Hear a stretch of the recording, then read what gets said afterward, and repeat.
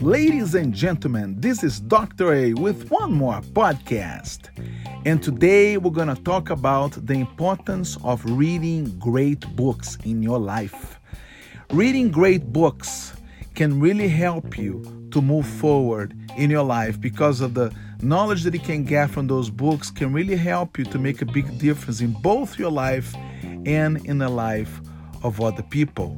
So, for example, you should be reading great books like Thinker Toys or The Last Lecture or my book, Technomoderation.